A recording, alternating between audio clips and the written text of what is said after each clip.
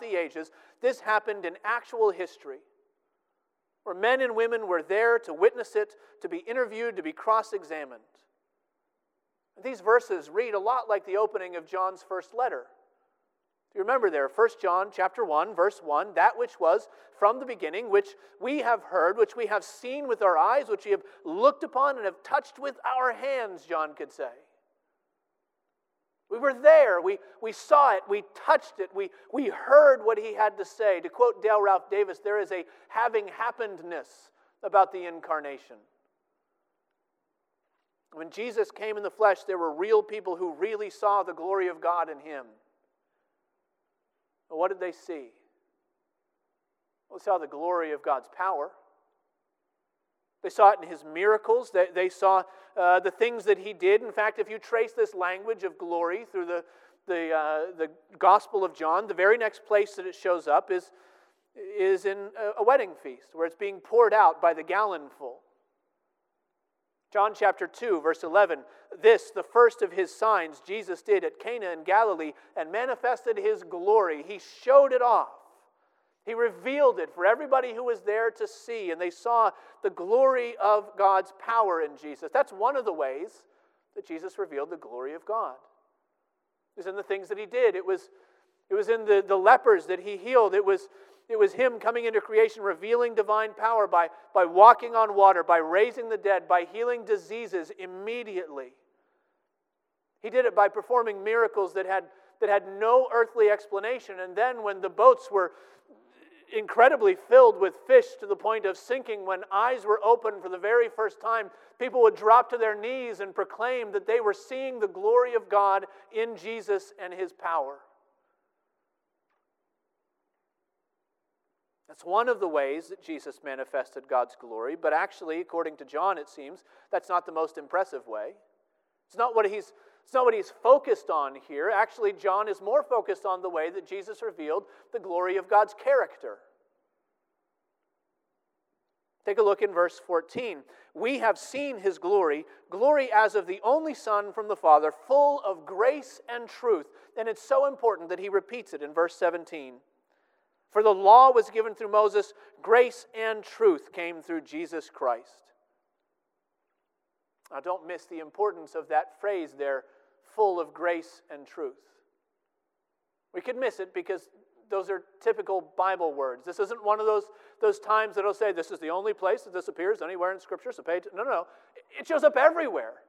Grace and truth, it's all over Scripture, but actually, nowhere else in the New Testament is it put together in this way.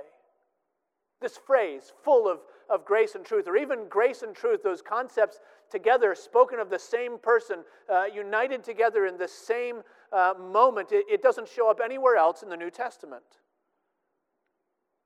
But for John, grace and truth are the combined summary of God's glory revealed in Jesus. They are the cumulative impression that Jesus left on everyone who met him. Not just that he was gracious, not that he was a gracious person, not that he was kind and forbearing, not that he was just a gracious person, or not only even that he just spoke true words, or he was a really faithful guy, he was the kind of person you could depend on. No, he was himself, grace and truth embodied.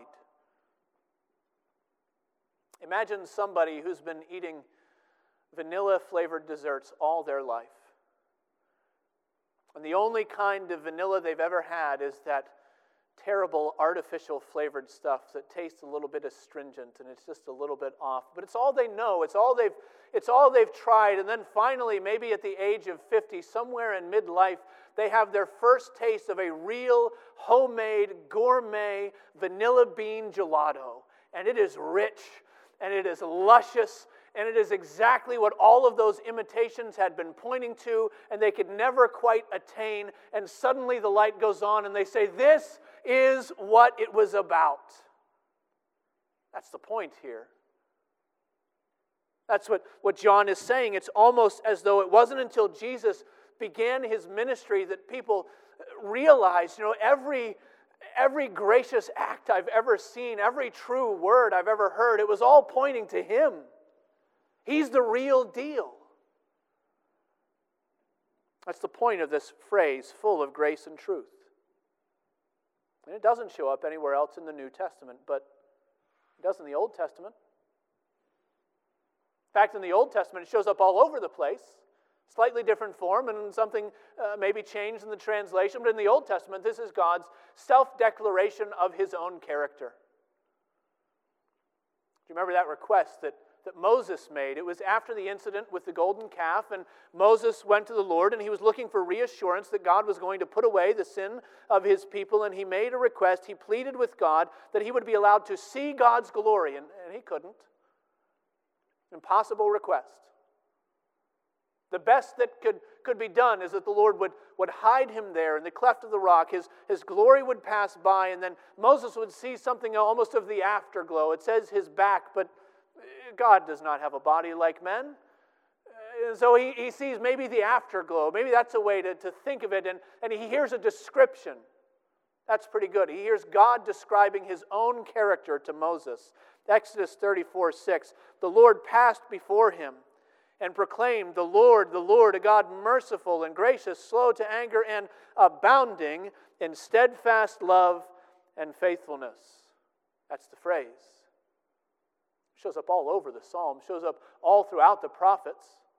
This is who God has said He is, abounding in steadfast love and faithfulness. And John picks up that phrase and he translates it into Greek and he applies it to Jesus. What is the Lord like?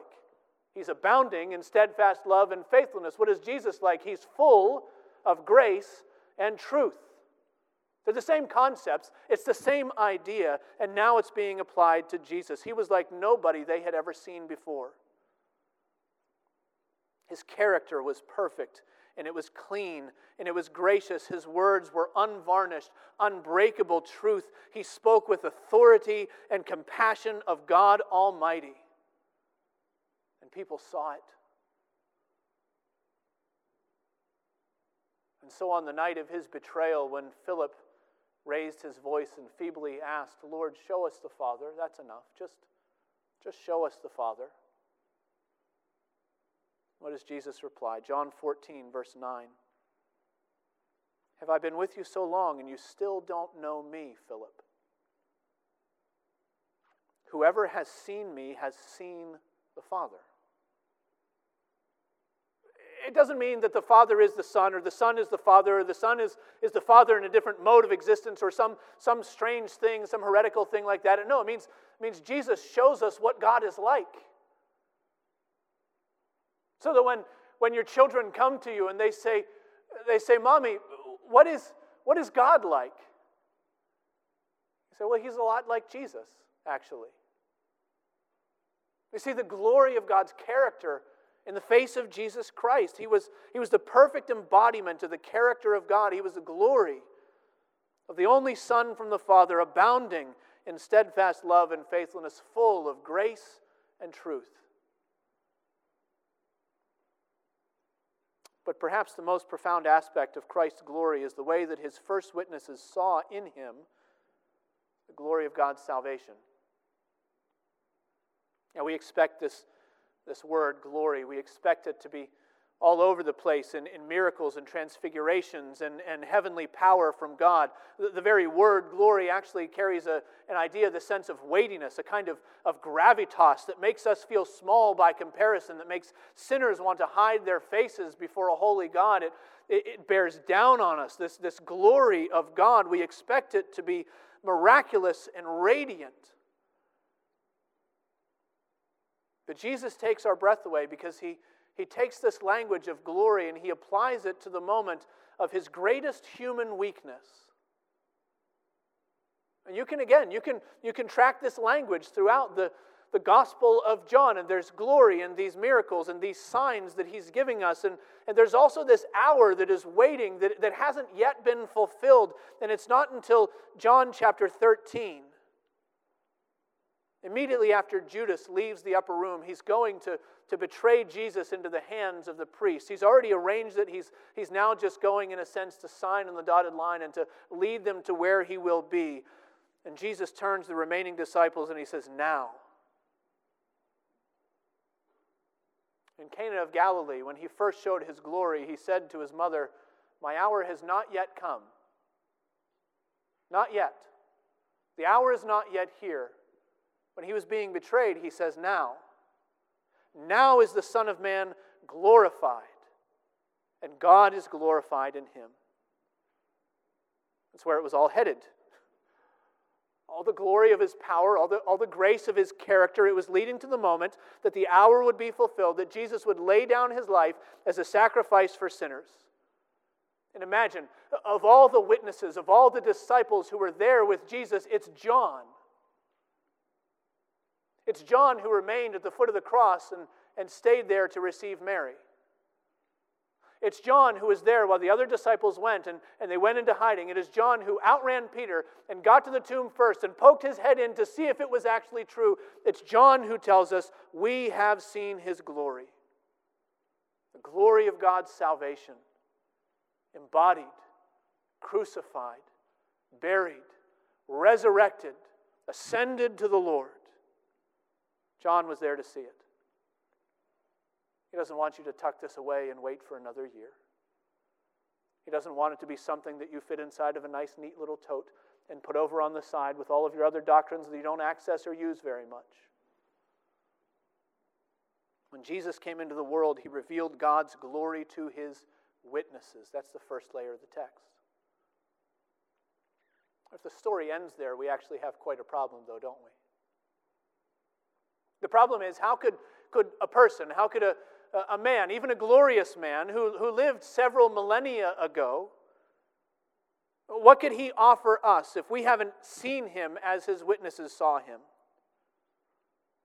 It's all well and good for John to report the facts. It's all well and good for others to have seen it, but if that is where it stops, what are we to make of it? Should we merely be impressed that such a person existed? Should we content ourselves, as many people content themselves, with merely the glory of his moral teaching? Is that all it's about? Does the glory of his person fade throughout the centuries? Is the story and the doctrine of the incarnation, is it something that's yellowing in our doctrine along with the pages of our Bibles through misuse? Is it the kind of thing that we hold and we bring out only to make sure that we don't feel too materialistic on December 25th? Writing about a century ago, J. Gresham Machen put it bluntly. He said, how can we span the gulf of time that separates us from Jesus? Then he goes through and he explores some of these philosophical attempts to do just that. He explores some of these imaginative or highly critical ways to do that. Maybe we need to return to the Jesus of history, and maybe we need to figure out all of these other things, and maybe we need to just say that it's our religious imagination and we can be content with the memory of these things. He explores some of these more critical options, and then he concludes that none of them are sufficient to help us. He says, let us not deceive ourselves. A mere Jewish teacher of the first century can never satisfy the longing of our souls. Clothe him with all the art of modern research. Throw upon him the warm, deceptive calcium light of modern sentimentality.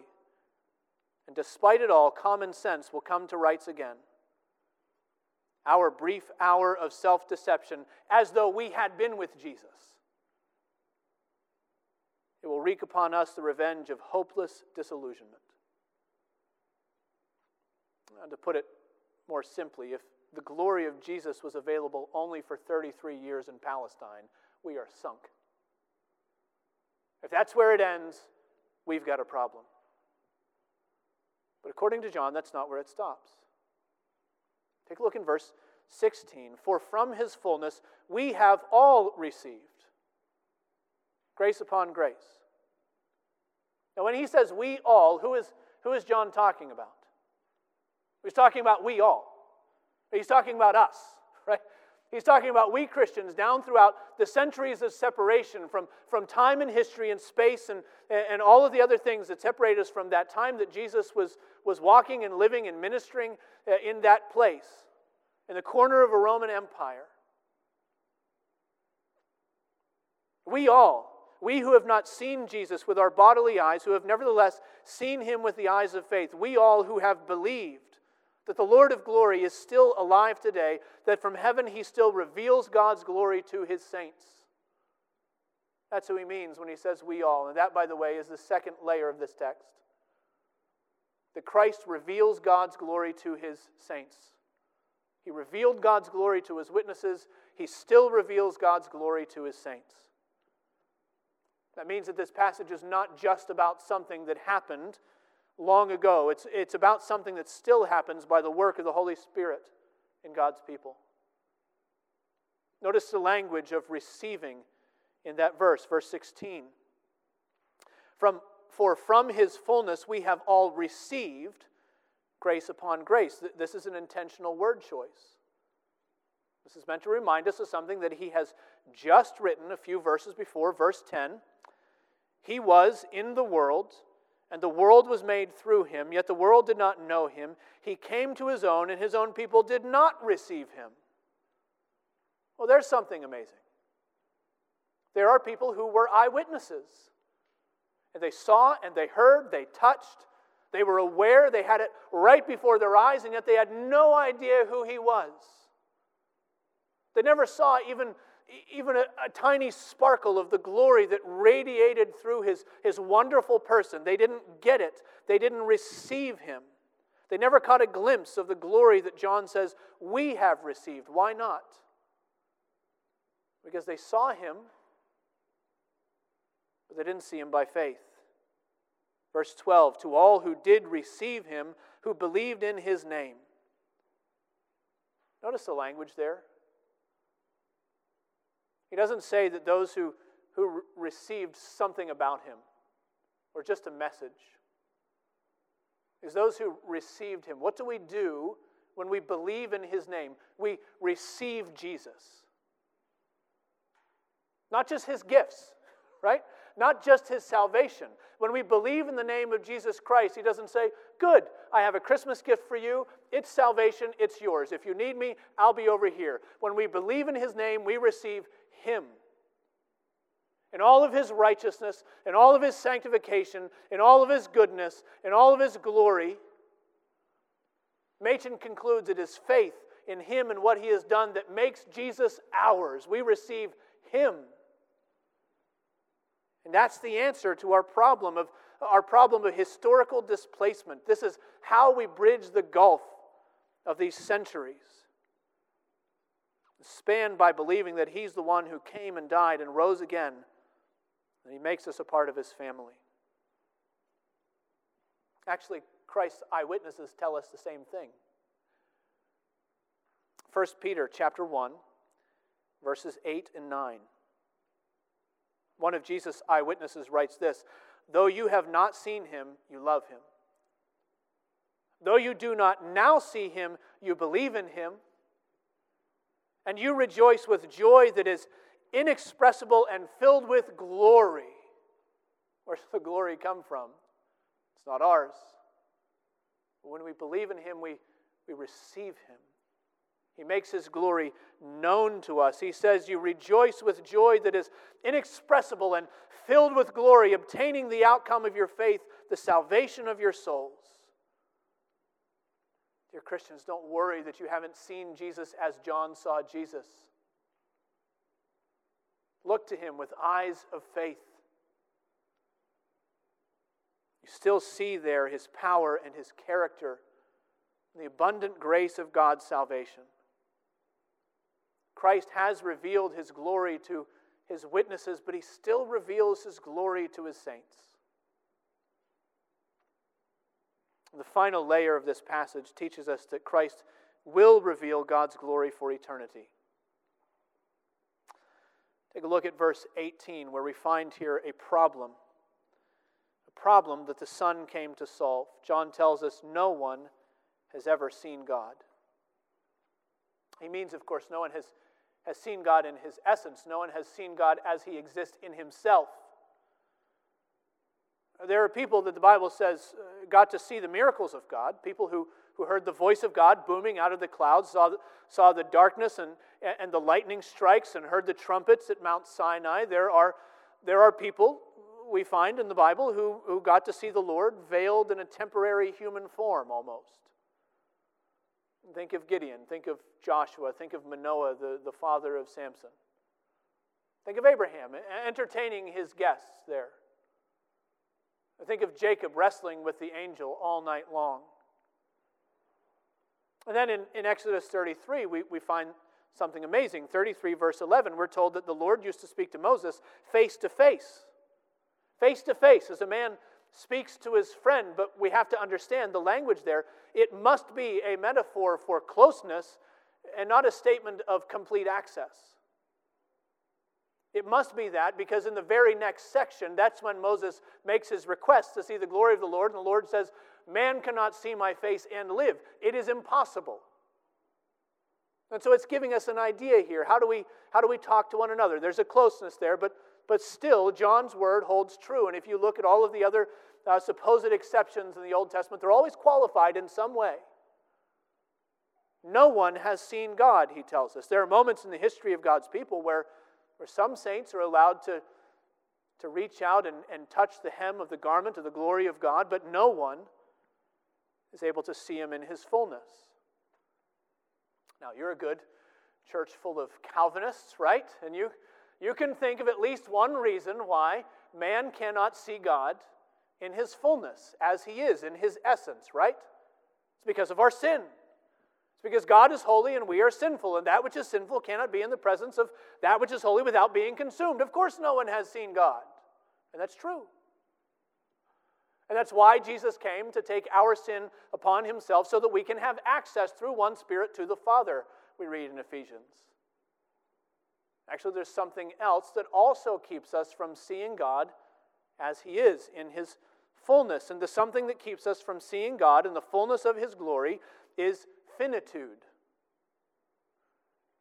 Finitude. It is the fact that God is infinite, utterly, indescribably, incomprehensibly infinite, without bounds. His grace and his glory, his mercy and his justice have no limit.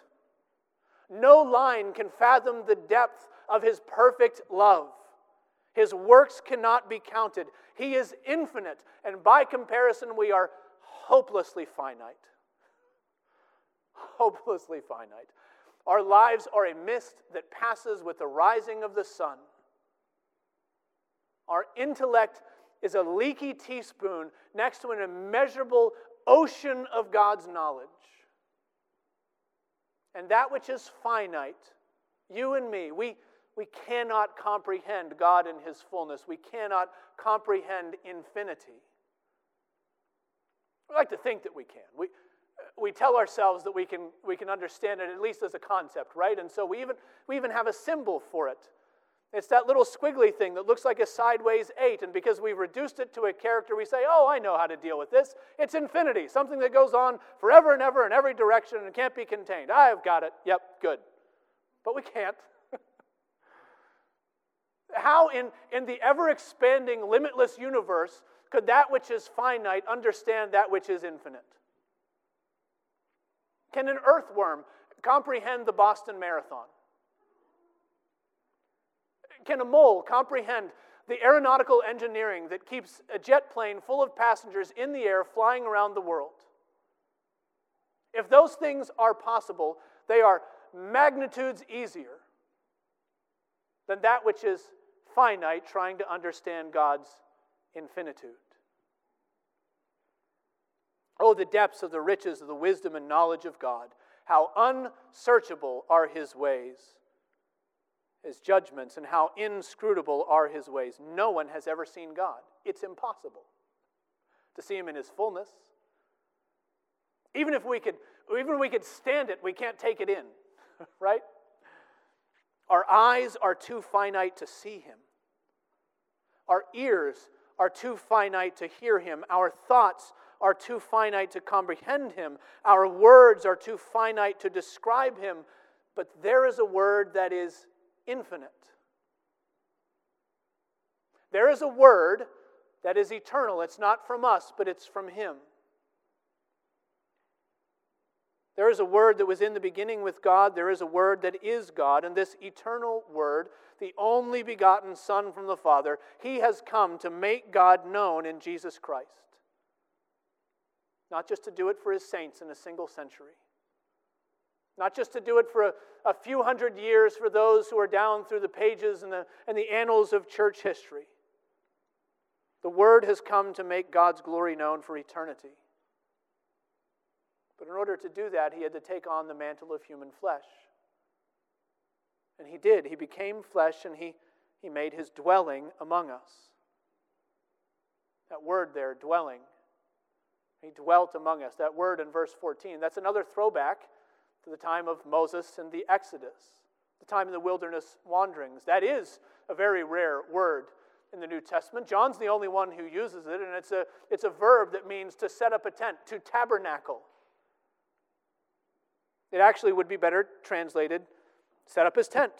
The Word became flesh and he set up his tent among us. He came to tabernacle with us. He came to lead us through our wanderings, to lead us to the Father. He came to secure our access to himself. And this word, tabernacle, it's so rare in the New Testament that it shows up only in one other book. 3 times in the book of Revelation, John uses this same word to speak of God's eternal dwelling with his people. Revelation 21, beginning in verse 2, "And I saw the holy city, New Jerusalem, coming down out of heaven from God, prepared as a bride adorned for her husband. And I heard a loud voice from the throne saying, 'Behold, the dwelling place of God is with man. He will dwell with them. And they will be his people. And God himself will be with them as their God. He will wipe away every tear from their eyes. And death shall be no more. Neither shall there be mourning, nor crying, nor pain any more. For the former things have passed away. And he who was seated on the throne said, Behold, I am making all things new.'" Making all things new for a dwelling place. Have you ever wondered why God's blessing for his people is eternal life in his presence? Have you ever wondered why he doesn't plan simply to give us a few more 100 years to walk and to worship before his throne? Why Christ entered our finitude to conquer our death, to promise us eternity? Why is that the reward for God's saints? Probably many good answers to that, and the deepest of the reasons are hidden in God's inscrutable ways, inside the very mind of God. But one good reason is that eternity is how long it's going to take. Eternity is how long it's going to take for God to shower on his children the fullness of his love. Because it will never be exhausted. It has no bounds. It has no limits. That as we begin to see it like a gem, like a diamond against the backdrop of darkness, and you turn it and the light catches and you see a different facet, and you turn and you see another facet, we will never run out of facets for all of eternity of the fullness of God's love. Eternity is how long it's going to take. Eternity is how long it's going to take for us to adequately worship Jesus Christ for his sacrifice for sinners. Eternity is how long it's going to take for us to comprehend God's glory in its fullness. That's why the eternal Word came into the world. Not just to make God's glory known for a moment, not just for an Advent season, not just for a few Sundays every year. It came to make God's glory known forever. And by faith, he promises that someday, that's exactly what God's people will see. Won't you join me in prayer?